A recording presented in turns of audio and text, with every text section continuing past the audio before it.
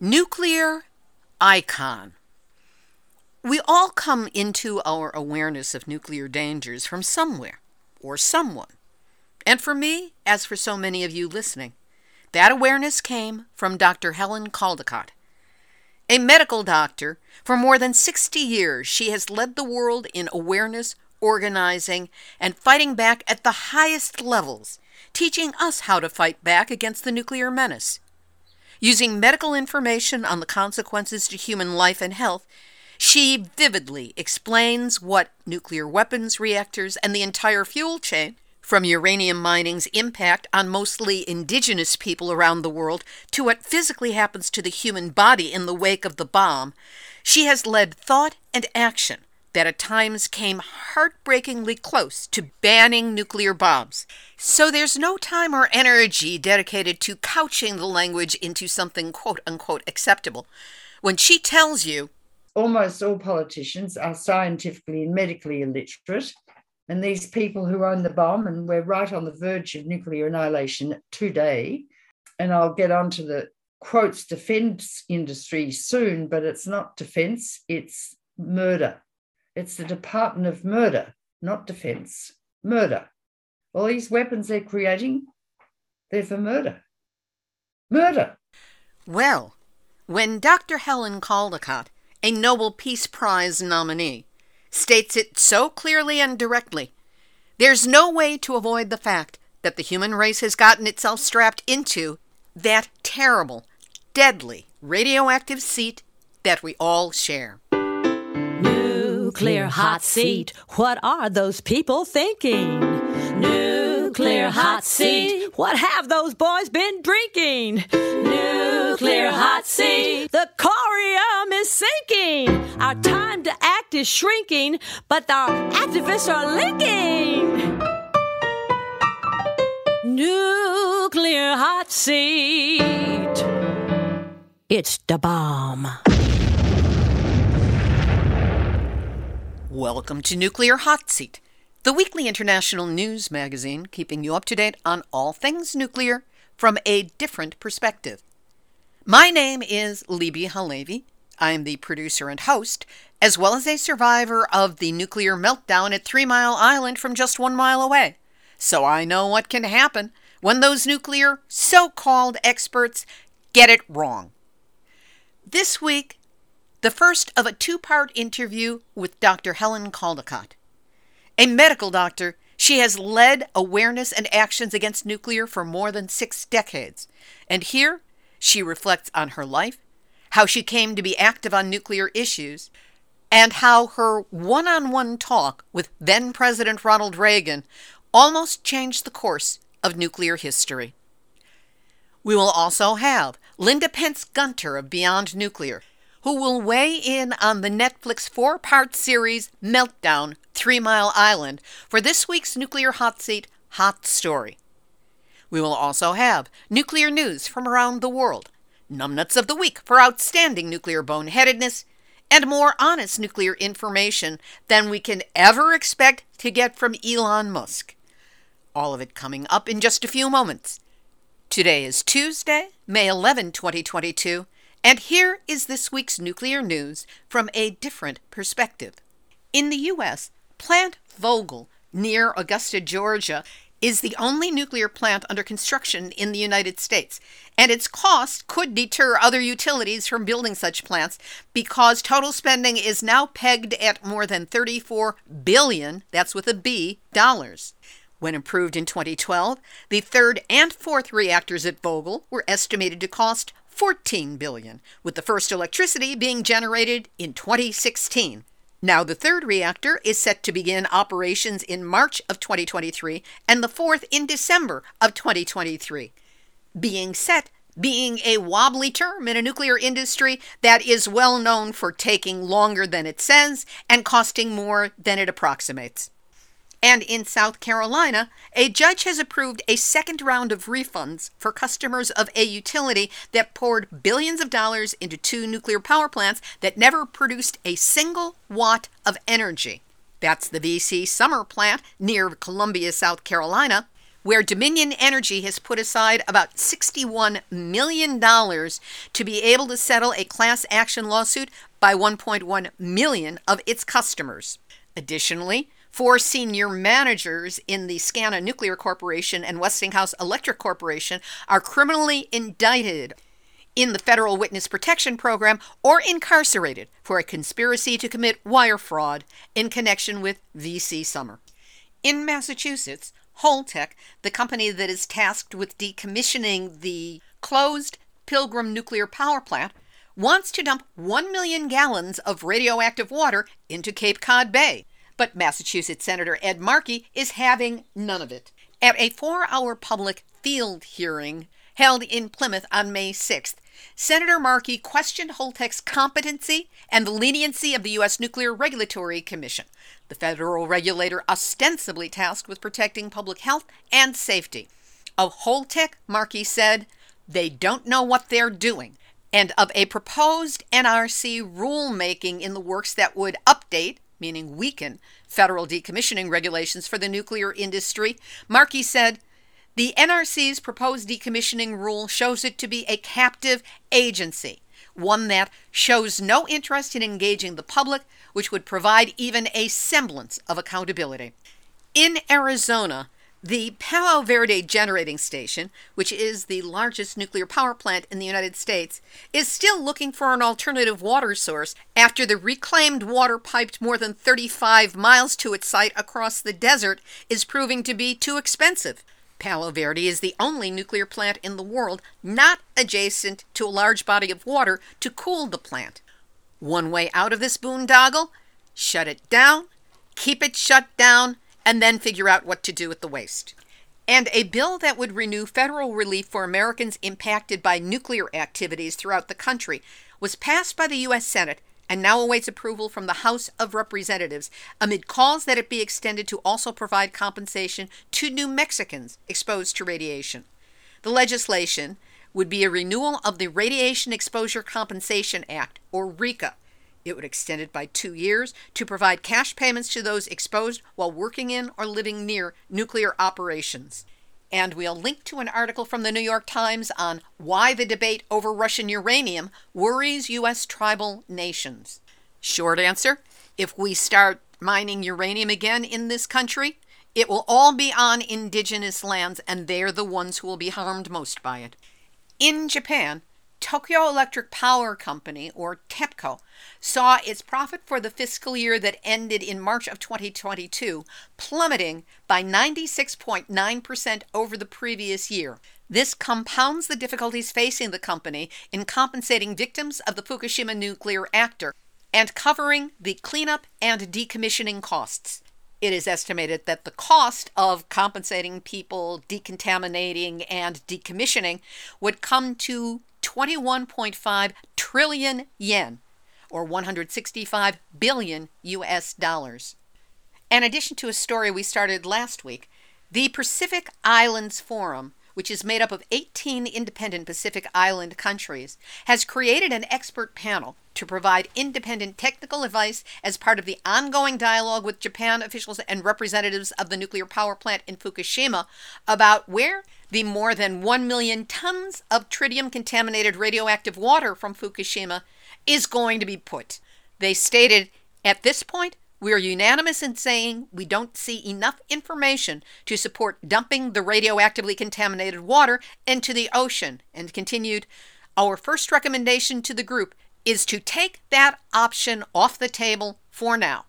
But good luck getting anyone to listen to that, because Nuclear hot seat, nuclear hot seat, nuclear hot seat, numbnuts of the week.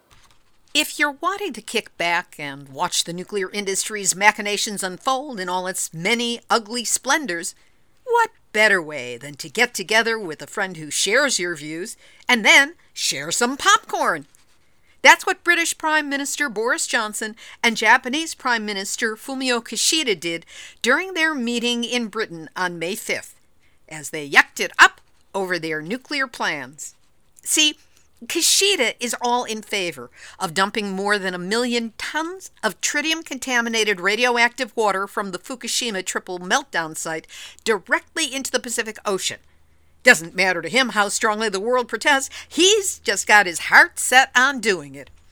And Johnson announced that he was pleased that Britain would soon lift its import restrictions on food produced in Fukushima and other areas of Japan that were imposed after the Fukushima triple meltdown. This, in addition to Johnson's plans to build 8, count 'em, 8 new nuclear reactors. And Kishida is pushing to restart all the Japanese nuclear reactors shut down after Fukushima. Hey, what do you want? It's just a couple of frat boys partying and bonding over a Fukushima-based snack that, incidentally, has to be exploded before being eaten. And all of this is why, Boris Johnson and Fumio Kishida, you are this week's Nuclear Hot Seat Numbnuts of the Week. And in this Numbnuts adjacent story, the Federation of Electric Power Companies of Japan has just learned that in the event of a nuclear power plant accident, only 3 doctors are available to be dispatched to the power plant nationwide to provide initial treatment and health care to workers. The Ministry of Health, Labor, and Welfare has pointed out that, quote, it is difficult to maintain a permanent system with only 3 doctors. Ya think? As for the impact of the Fukushima triple meltdown on people, there are 2 important pieces of media that have just come out. The first is a book by reporter Kim Jin-cheol entitled People on the Front Lines, a record of 9 years of disaster relief by workers at the Fukushima nuclear plant. The material is taken from 179 notebooks that reporter Natsuko Katayama kept over 9 years at Fukushima. She is a reporter on the city desk at the Tokyo Shimbun newspaper and went undercover at Fukushima after the Tohoku earthquake in March of 2011. We'll link to that book on our website, nuclearhotseat.com, under this episode, number 568. And Hiroshima resident Hidenobu Fukumoto has created a 57-minute anime exploring why Fukushima Prefecture ended up hosting a nuclear power plant. It tells the story through the eyes of residents who evacuated from their hometowns following the nuclear power plant triple meltdown in 2011. The story illustrates the major events leading up to the construction of the nuclear plant in Fukushima Prefecture and includes a scene where a girl asks her mother, who is lying on a bed at the Hiroshima Atomic Bomb Survivors Hospital, to take her to an exhibition on the peaceful use of atomic energy when she recovers. Fukumoto began creating the work after hearing from a Fukushima resident that there was a plan to build a nuclear plant in Hiroshima. We'll provide a link to where you can find a package of an anime DVD along with a 16-page picture book. Over to France, where French pharmacists have reported an increased demand for iodine tablets from people worried about the possibility of nuclear war with Russia or an attack on one of Ukraine's nuclear power plants. The demand in France is not on the same level as in countries closer to Ukraine. Pharmacies in Bulgaria and the Czech Republic ran out of iodine pills in March, but it has been enough for French pharmacies to start propaganda information campaigns to reassure people that the government has enough stock to quickly deliver tablets to the entire population in the case of the disaster. Actually, after the fact would be a bit too late. It's also reported that the handful of private bunker contractors in France have also said they have received a record number of orders since the start of the war in Ukraine. Unlike some other European countries, France has virtually no bomb shelters for the general population, compared with Germany or Switzerland, which have space for their entire populations.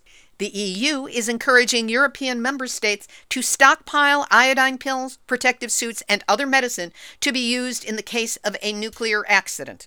A note on the iodine pills, potassium iodide. They are only good against radioactive iodine that is released in the wake of an immediate explosion or nuclear reactor accident. But there are other radioactive isotopes that are released at the same time, and potassium iodide is not a protector for any of the other radioisotopes. Finally, the Bulletin of the Atomic Scientist published a piece, "We need to get serious about the renewable energy revolution by including nuclear power." Hey, Bulletin, whose side are you on anyway? We'll have this week's featured interview in just a moment, but first, there is never a week without nuclear news. Most of it directed by the multi-million-dollar public relations campaigns of the nuclear industry. Even the media is conditioned to look to information provided by vested interest for its stories, often not even changing wording from the nukesters' press releases. Those who oppose nuclear barely merit a mention, and usually that's a diminished voice in a buried paragraph after the pro-nuclear talking points have taken up the bulk of the article. Yet we know the stories, we are the stories, and we struggle to make our voices heard. That is why you need Nuclear Hot Seat. We don't look away, we don't flinch, we continue on the nuclear story every week, looking for the latest information and angles that reveal progressively more details on the nuclear dangers and what's being attempted to be done about them. Nuclear Hot Seat is the world's longest-running program exclusively on nuclear matters. And while the show is provided without cost to broadcast stations, online distribution channels, downloading and linking to all forms of social media, that doesn't mean it is without cost. There are monthly charges for all the services it takes to keep it running, and especially now when we have the new improved website where we are still uploading our archive of more than 560 episodes. We need your support to keep this going, so help us out by going to nuclearhotseat.com and click on the red donate button. You can send us a one-time donation or set up a recurring donation for as little as $5 a month, the same as a cup of coffee. So buy us a metaphoric cup of coffee, and we'll put it towards keeping the show running on a weekly basis. Know that whatever you can do to help, I'm deeply grateful that you're listening and that you care. Now here's this week's featured interview, and what a special one it is. When I returned to Los Angeles from having been 1 mile from the nuclear meltdown at 3 Mile Island while it happened, I had no understanding of what that might have done to my physical body. The first I learned was when my editor at LA Weekly, who was publishing my account of my experience at 3 Mile Island, handed me a copy of the previous week's paper, which included an interview with a Dr. Helen Caldicott. In it, she explained the possible physical impacts of exposure to radiation, from cancers to autoimmune diseases to genetic damage, along with a timeline of how long it would take for any of these to show up. Her words, the first and the clearest that I encountered, led me to make major changes in my life, from switching to holistic medicine for my health and going as organic as possible, to deciding not to have children. Few people have had this magnitude of impact on my life, and ultimately, she's at the root of the reasons why I do Nuclear Hot Seat every week, which is why I was both excited and honored when Dr. Caldicott agreed to be interviewed at length for this show. For those of you not familiar, she is an Australian physician, author, and anti-nuclear advocate. She revived the organization Physicians for Social Responsibility, helped to found International Physicians for the Prevention of Nuclear War, and many other anti-nuclear organizations. She has dedicated her life to opposing the use of nuclear power, depleted uranium munitions, nuclear weapons proliferation, and military action in general, as well as her ongoing opposition to every step of the nuclear fuel chain. She was nominated for the Nobel Peace Prize by Nobel winner Linus Pauling, and probably can be found as the root source for much of the anti-nuclear work that is being done today. I talked with Dr. Caldicott for well over an hour, which is why our interview is going to be presented in 2 parts. We spoke on Monday, April 25th, 2022. Dr. Helen Caldicott, it is always a pleasure and an honor to have you as a guest on Nuclear Hot Seat. Thank you very much. Let's start out with you.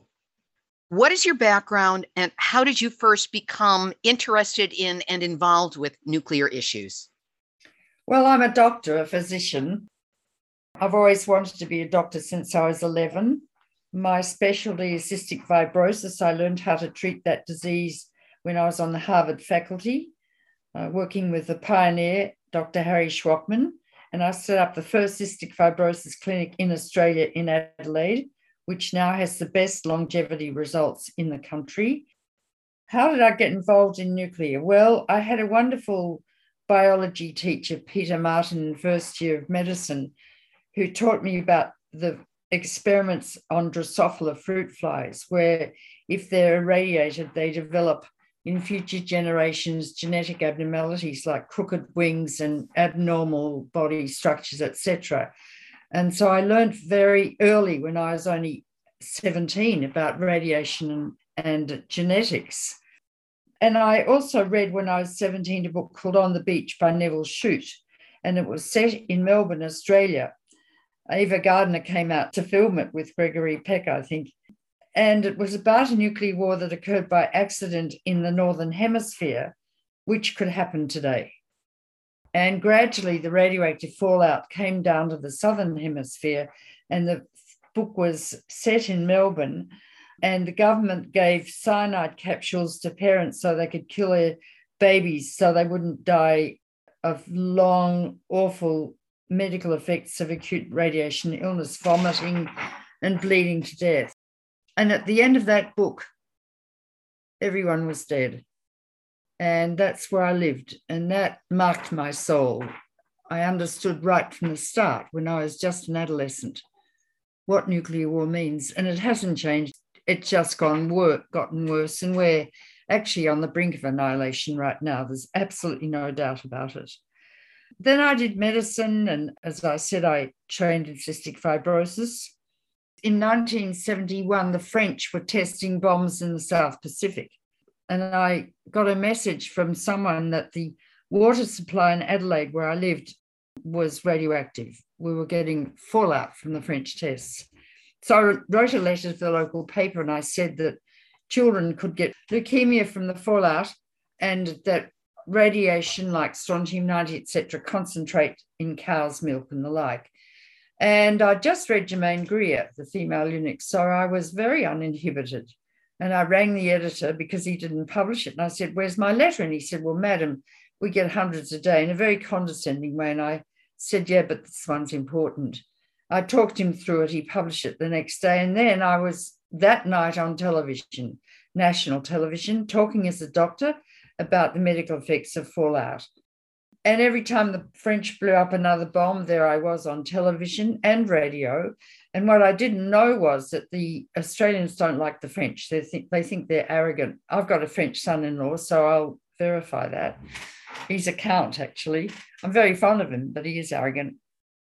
And there were spontaneous marches in the city streets, thousands of people with babies on shoulders and signs saying, "I don't want to die of leukemia from French tests."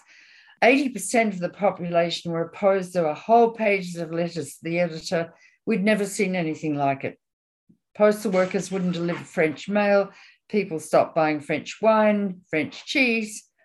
And at the end of that, I was asked to go to Tahiti with the man who then became the Deputy Prime Minister, Jim Cairns, to talk to the French. Well, we got to the airport in Sydney and the French wouldn't allow us to embark because they said, "You can't disembark in Tahiti." So next minute I was on a plane flying to Paris with the Deputy Prime Minister, or who became so, and the leader of the Union of University Students. We got to Paris, we had to wait several days, and then we got to the Élysée Palace. We met with the French senior people and they said, "Well, our bombs are perfectly safe." So Jim Cairns said, "Well, if they're perfectly safe, why don't you blow them up in the Mediterranean?" Their faces turned bright white and they said, "Mon Dieu, there are too many people living around the Mediterranean." And so for the first time in my life, I found myself sitting opposite wicked politicians who didn't give one good damn if Australian children died of leukemia. And that was a big turning point in my life. Anyway, the pressure in Australia was so great that the Prime Minister took France to the International Court of Justice, and she was forced to test underground. Out of sight is out of mind, of course. The Tahitian people suffered terribly with cancers and the like. They were flying patients into Paris in the middle of the night so no one could see them, but the fallout stopped. So I saw what Jefferson said: an informed democracy will behave in a responsible fashion. So that was good. I was at the time when that court ruling occurred working 80 hours a week as a pediatric intern because I had to become qualified to become what they call a physician in Australia.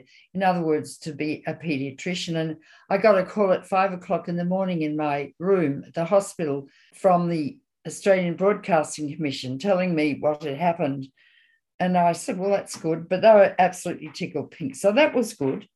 Then I found out Australia wanted to mine uranium and I knew nothing about it. So I went to the library at the university and I got out a book called Poison Power by Goffman and Tamplin.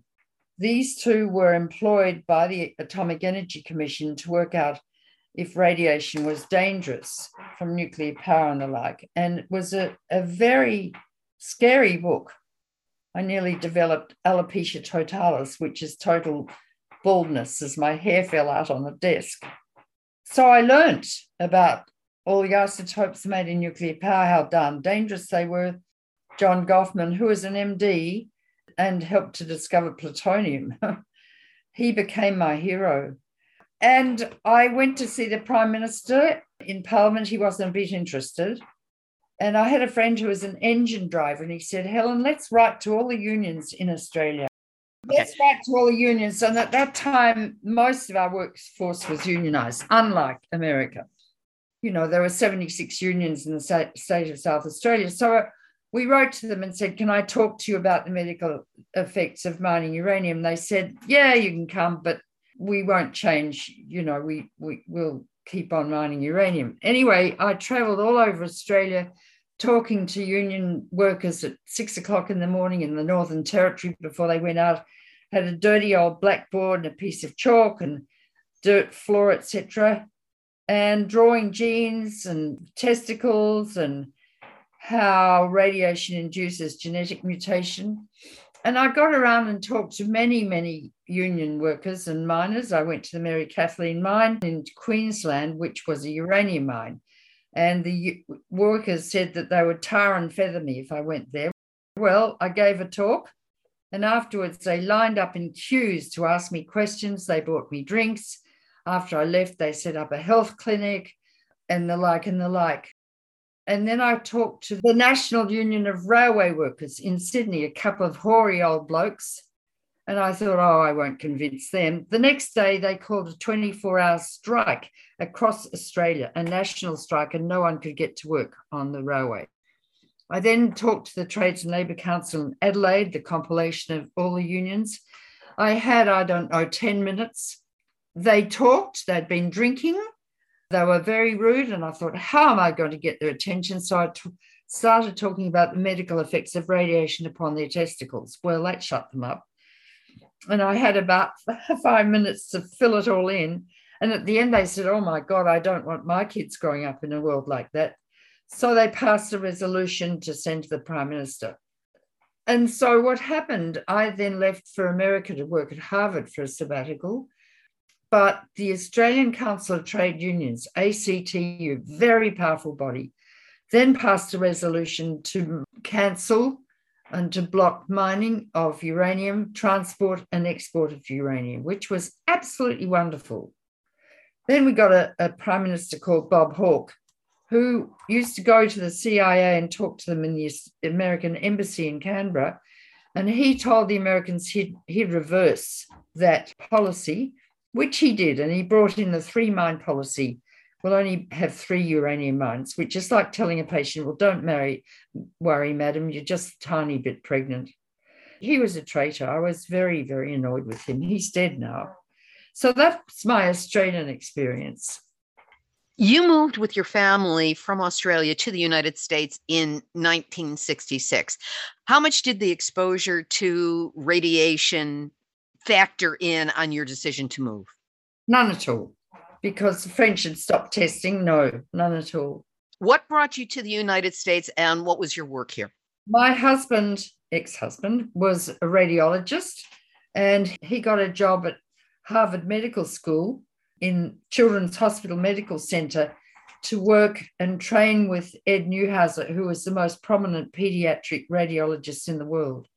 We moved over there for Bill to train. I had 3 little children. I actually brought 3 children under 3. He came to America for 6 months while I stayed at home and had my last baby by myself, staying with my dying mother. She was dying of rheumatoid lung disease. I got them all together and brought 3 children under 3 plus my mother to Boston so that he could go 6 months earlier to train. It was the most difficult thing I ever did. I was so tired. Anyway, when I got there, I got bored and I said to Bill, can you get me a job at the Children's Hospital? And he met Harry Schwachman, who was one of the pioneers in cystic fibrosis.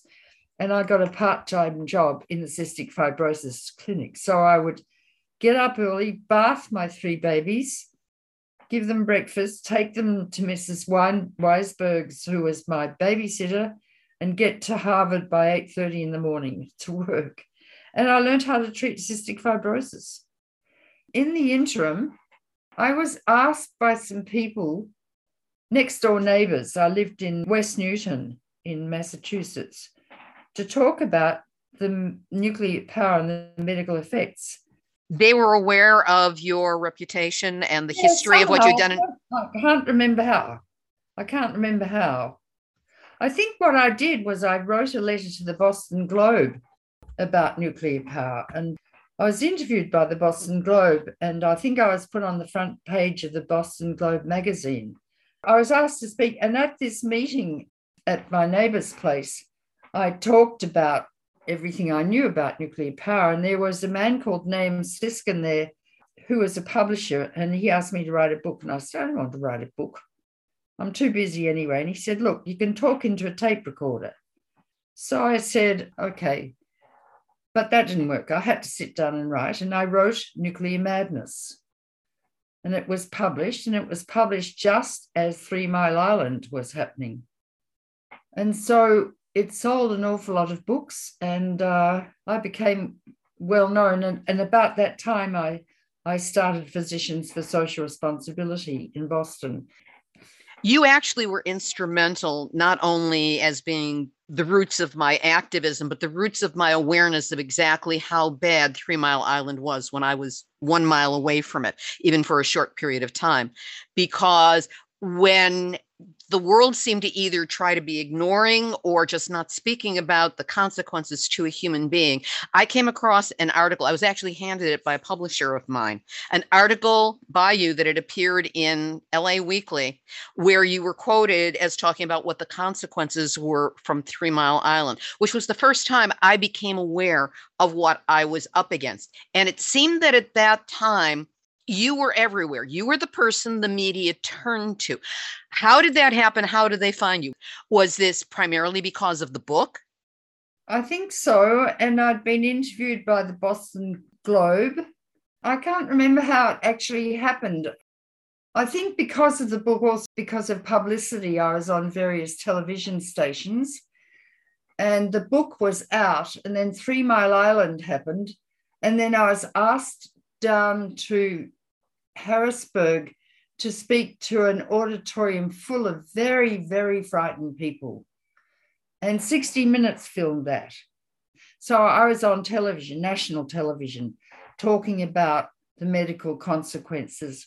And I had a fair bit of publicity after that relating to 3 Mile Island, teaching people what it meant, the medical consequences. And you were perhaps the only one who was out there and speaking of it, let alone having that large and substantial a platform to speak from. Scared the bejesus out of me, but at the same time told me areas where I had to take care of my health and planted the seeds for what became my activism. And I'm certain I'm not the only one who had both a fear response and then a what can I do about it response. Yeah. Well, that's good. Everyone should know. And that's what I've done. I've been practicing global preventive medicine all my life, teaching people, like you're all my patients, and you have to understand what the medical implications are of this technology and everything else related to your body. And this is particularly an area that does not get discussed or is not taken seriously. Well, because the nuclear industry is so powerful and they started up peaceful nuclear power, the Pentagon said at the time that it was to divert people's fear and attention about nuclear weapons if it was peaceful. And it's not peaceful at all. And nuclear power plants create massive amounts of radioactive waste, which must be isolated from the ecosphere for 1 million years, according to the EPA, and that's a physical impossibility. Nuclear power plants emit tritium continuously. Children who live within 5 miles, I think, of a nuclear power plant have double the incidence of leukemia, and that's 3 studies from Britain, France, and Germany. They're very horrendous carcinogenic units, and they say it's clean. It's the most dangerous technology ever invented, ever, and will lead to the future of epidemics of cancer, leukemia, genetic disease, and congenital deformities for the rest of time, as this hundreds of thousands of tons of radioactive waste leak and infiltrate into underground water systems, bioconcentrate in food chains, in milk and cows, etc. And it's not just us that develop congenital abnormalities and genetic deformities and cancer, it's plants and animals too. So we're producing random compulsory genetic engineering for the rest of time with nuclear power. So they say it's clean. The reason they are so powerful is that, E equals MC squared. That's very powerful. And in the military, the men talk about having nuclear war like one big orgasmic wump. They talk about missile rectors, soft laydowns, deep penetrations. So it's a sort of powerful testosterone simile, E equals MC squared. And of course, almost all politicians are scientifically and medically illiterate. And these people who own the bomb, and we're right on the verge of nuclear annihilation today, the red carpet's laid down in Congress and they get whatever they, to use an Australian expression, whatever they bloody well want. And I'll get on to the quotes defence industry soon, but it's not defence, it's murder. It's the Department of Murder, not defence. Murder. All these weapons they're creating, they're for murder. Murder. Why don't we talk about use proper English? Defence. Absolute rubbish. Absolute rubbish. With your concentration on nuclear matters, especially in the wake of your book and 3 Mile Island, yet at the same time, you are a physician, a pediatrician, and specializing in dealing with cystic fibrosis. How did you balance the time between the two, and when did nuclear begin to predominate? I did both together, really. I mean, I was working 80 hours a week at the hospital training to be a pediatrician, and the most calls that the hospital telephone switchboard got were about French tests and me. They threatened to fire me, the administration, but they didn't. So I was doing both. I would see my patients, run up to my room, take off my white coat, have a television interview, run back and see my patients again. So I was doing both at the same time. And then ready with a cap, ready to get the film and fly it over to Sydney and play it on national television. I did both at the same time. Besides the hospital talking about but not following through on firing you, what other kinds of pushback did you get as you became progressively more visible? Well, the hospital superintendent got me to meet with a man. I suppose he was a physicist. I didn't know. When I was talking about uranium mining, and he called me a Luddite. I'd never heard of a Luddite. I didn't know what a Luddite was. And through the retrospectoscope, how dare he say that to me? But they were on my back right from the start because they knew I was getting through to people. I think they knew that what I was saying was true, and they didn't want people to hear the truth. While you were working in Boston, you became involved with what at that time was a small local group of Boston doctors who were... Yeah, there was a group in Boston that started in the early 60s against nuclear weapons called Physicians for Social Responsibility. And they produced two wonderful articles in the New England Journal of Medicine about a bomb dropping on Boston and the medical effects. And it was very powerful, but they fought amongst each other and died. The organisation died. Now, what happened was a young man called Ira Helfand, who was a doctor in the local Cambridge City Hospital, came to me to see me when I was working at Harvard, because there was a referendum to be held in Harvard about cancelling anything to do with nuclear power and isotopes. And he wanted some help. And so I turned to him as we talked, and I said, Ira, this is a medical issue. Let's start a medical organisation. Well, the week after, there was a meeting in my house, and there was a guy called Dr. Richard Feinblum, who'd previously been a secretary for Physicians for Social Responsibility in the early 60s. And he said, look, it's still registered in the state of Massachusetts. It's dead. It hasn't operated for a long time. But let's see if we can use it, then we don't have to go through the formalities. And we could use it. And so we called ourselves PSR, Physicians for Social Responsibility. We brought in some of the old people who originally formulated it, and they turned out to be very difficult. They didn't like me because I was a woman. And in the end, they got rid of me, actually, but after a long time.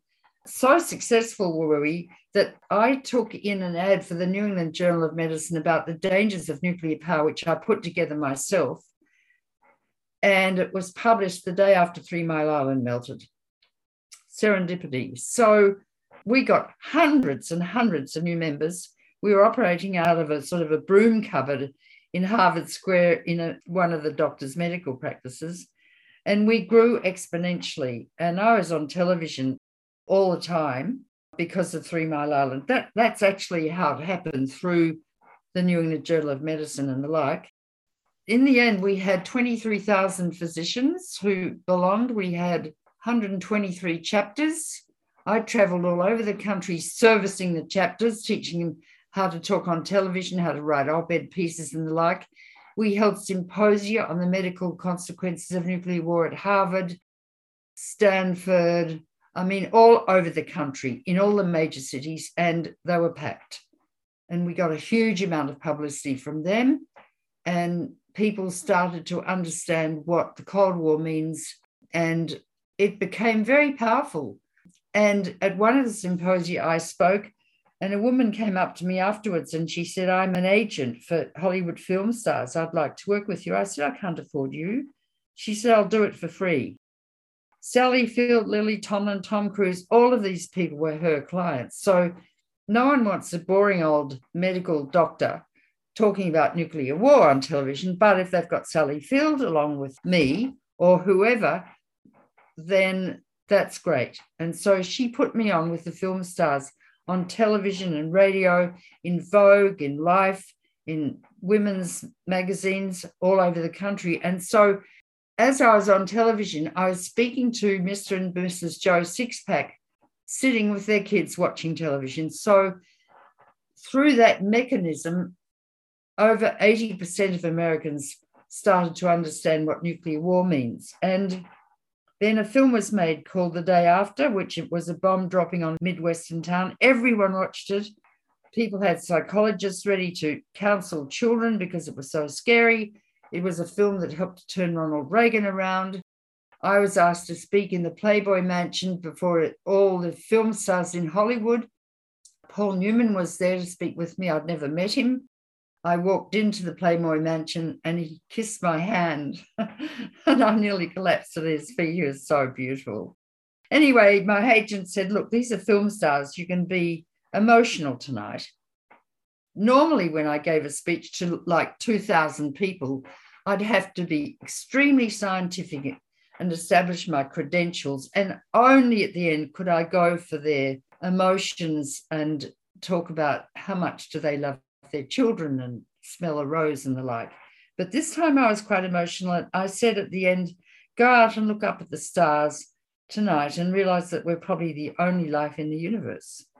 Well, apparently Chris Christopherson had collapsed in my arms weeping at the end of my talk. I can't remember that. But also this tall, skinny girl came up to me and said, I'm Patty Davis. I think you're the only person on earth who can convince my father about nuclear weapons. And she was Reagan's daughter. Will you see him? I did a quick double take and I said, I'll see him, but alone, without Mies, Baker or Diva. And so she rang me the next day and said, we've got an hour at the end of his working day. And I said, what time is that? She said, 4:00, which alarmed me a little. We had lunch, swept into the southern portico, went into the downstairs library in which there were no books. He came in all dithery, didn't know where to sit. I shook his hand and said, how do you do, Mr. President? So I showed him where to sit, and we talked for an hour and a quarter. Patty sat there, but I was alone with him. I had longer time with him alone than any other person during his presidency. He started off by, I said, I suppose you don't know who I am. And he said, yes, you're an Australian. You read on the beach and you're scared of nuclear war. And I said, yes. And he said, I too am scared of nuclear war, but our ways to prevent it is to build more nuclear weapons. So we were off to a flying start. I'd just written my book, Missile Envy, and I had figures and facts just pouring out of me. And so he'd get quite uptight when he'd make a remark and I would correct him.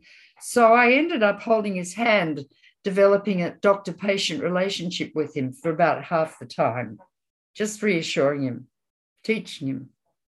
At the end, I thought, well, I haven't had any influence at all. But after that, he started saying nuclear war must never be fought and can never be won. I think it was partly the result of the film The Day After, partly the result of me. He mentioned me as in his autobiography. And Nancy Reagan was onto it too. And in the end, he and Gorbachev met in Reykjavik in Iceland. And over a weekend, two mere mortals almost agreed to abolish nuclear weapons. But they got stuck up on Star Wars. And Gorbachev should have said to Reagan, have Star Wars, because he knew it wouldn't work. But they got stuck on Star Wars and the whole thing fell apart. I remember Secretary of Defense Shultz came out from the meeting and he said, we did this and we achieved that and we achieved this. And then his face fell and then he said, it didn't work. I later went to Reykjavik and the people took me to that little house. It was a little house and they'd cleared the area for about a mile around and there were men standing with guns all around to protect it. Reagan and Gorbachev met in one room, Shultz and Shevardnadze in the other room. Upstairs was Richard Perle, the Prince of Darkness who worked in the Pentagon. And so Reagan would run into Shultz and talk about what had been proposed. Shultz would run up to Richard Perle in the bathroom, who's writing numbers on lavatory paper because he didn't have any paper. And then they'd come down, and downstairs were the KGB, and I don't know, I suppose they were drinking vodka, and someone threw a lighted match into the rubbish tin and it caught fire and they nearly burnt the whole place down. I've got that story straight from the horse's mouth. Amazing, eh? Amazing. Anyway, all our work to that point, and the international physicians for the prevention of nuclear war, I started medical organizations in almost every country in Europe, in Japan, in New Zealand, all over the world. And someone brought them all together. I didn't think of that, but a guy called Bernard Lown did. And he lobbied for the Nobel Prize. At the same time, Linus Pauling had nominated me for the Nobel Prize. He said, don't lobby them. They don't like to be lobbied. Well, Lown lobbied, used my work that I'd done, marginalised me and got the prize hung around his neck.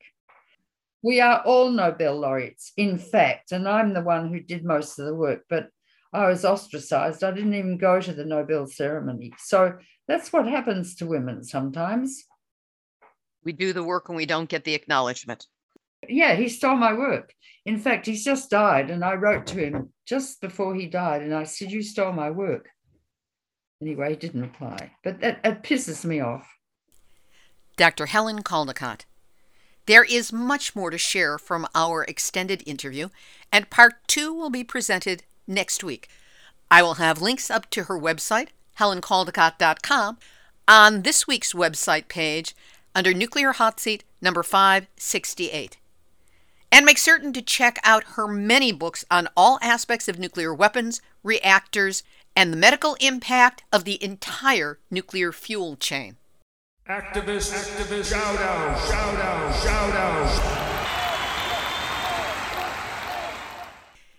The Nuclear Ban Treaty Collaborative is looking for a short-term campaign manager to start immediately and work for 8 weeks on a mini campaign to educate people about the current nuclear threat and elevate the treaty on the prohibition of nuclear weapons. This person can be located anywhere in the United States, and you can read the position announcement at a link we will have up on our website, nuclearhotseat.com, under this episode number 568. Their website is nuclearbantreaty.org. Amnesia Atomica New York City includes a series of public programs and events designed to spotlight the work of activists, scientists, and organizations involved in nonproliferation and disarmament. Between May 17 and 24, Amnesia Atomica NYC will bring artist Pedro Reyes's inflatable mushroom cloud sculpture, Zero Nukes, to Times Square. If you have a chance, go there. Hey, take a selfie with it and send it to us at Nuclear Hot Seat so we can put it on the website. In film news, the 4-part Netflix series on 3 Mile Island is now available for viewing, but it will only be up for 4 weeks total. Here, with her usual sharp observations, is Linda Pence Gunter with this week's Nuclear Hot Seat Hot Story. The 3 Mile Island nuclear power plant disaster happened more than 43 years ago. Almost immediately, an alternative narrative that downplayed what really happened and what the near-term as well as long-lasting consequences would be saturated the media. The 3 Mile Island accident was foreshadowed less than 2 weeks earlier by the fictional feature film The China Syndrome, which eerily warned that a reactor meltdown could render an area the size of the state of Pennsylvania permanently uninhabitable, the very state in which 3 Mile Island is located. But the false narrative quickly put out after the very real nuclear accident in Pennsylvania, and still reinforced today, was that nothing serious really happened at 3 Mile Island. Not much radiation got out, and in any case, no one died. Pushing back against this propaganda has been an uphill battle for years for those who really knew and who lived through it. Until now. The gripping new Netflix documentary series, with a slightly unoriginal but nevertheless accurate title of Meltdown, pulls back the veil on the lies and the cover-ups. It features contemporary interviews with local women, mothers whose eyes were opened as they began to doubt the lies. As the series progresses, a hero emerges in the person of Rick Parks, a thoroughly courageous industry whistleblower who, inevitably, loses pretty much everything. And there's even a slimy villain in former Nuclear Regulatory Commission senior executive Lake Barrett, who airily dismisses as mere emotion and hysteria all the overwhelming evidence of a cover-up that risked millions of lives. Some of you may remember it was that same Lake Barrett who was brought in by TEPCO to assess the post-Fukushima disaster there, which he also dismissed as of no major concern.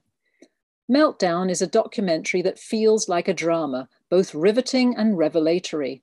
Much like the HBO drama series Chernobyl, Meltdown succeeds in explaining precisely what went wrong, both from a technical and human error perspective, without boring the viewer in any way, quite the reverse. It's worth binge-watching all 4 episodes in one sitting. Indeed, it's almost impossible not to.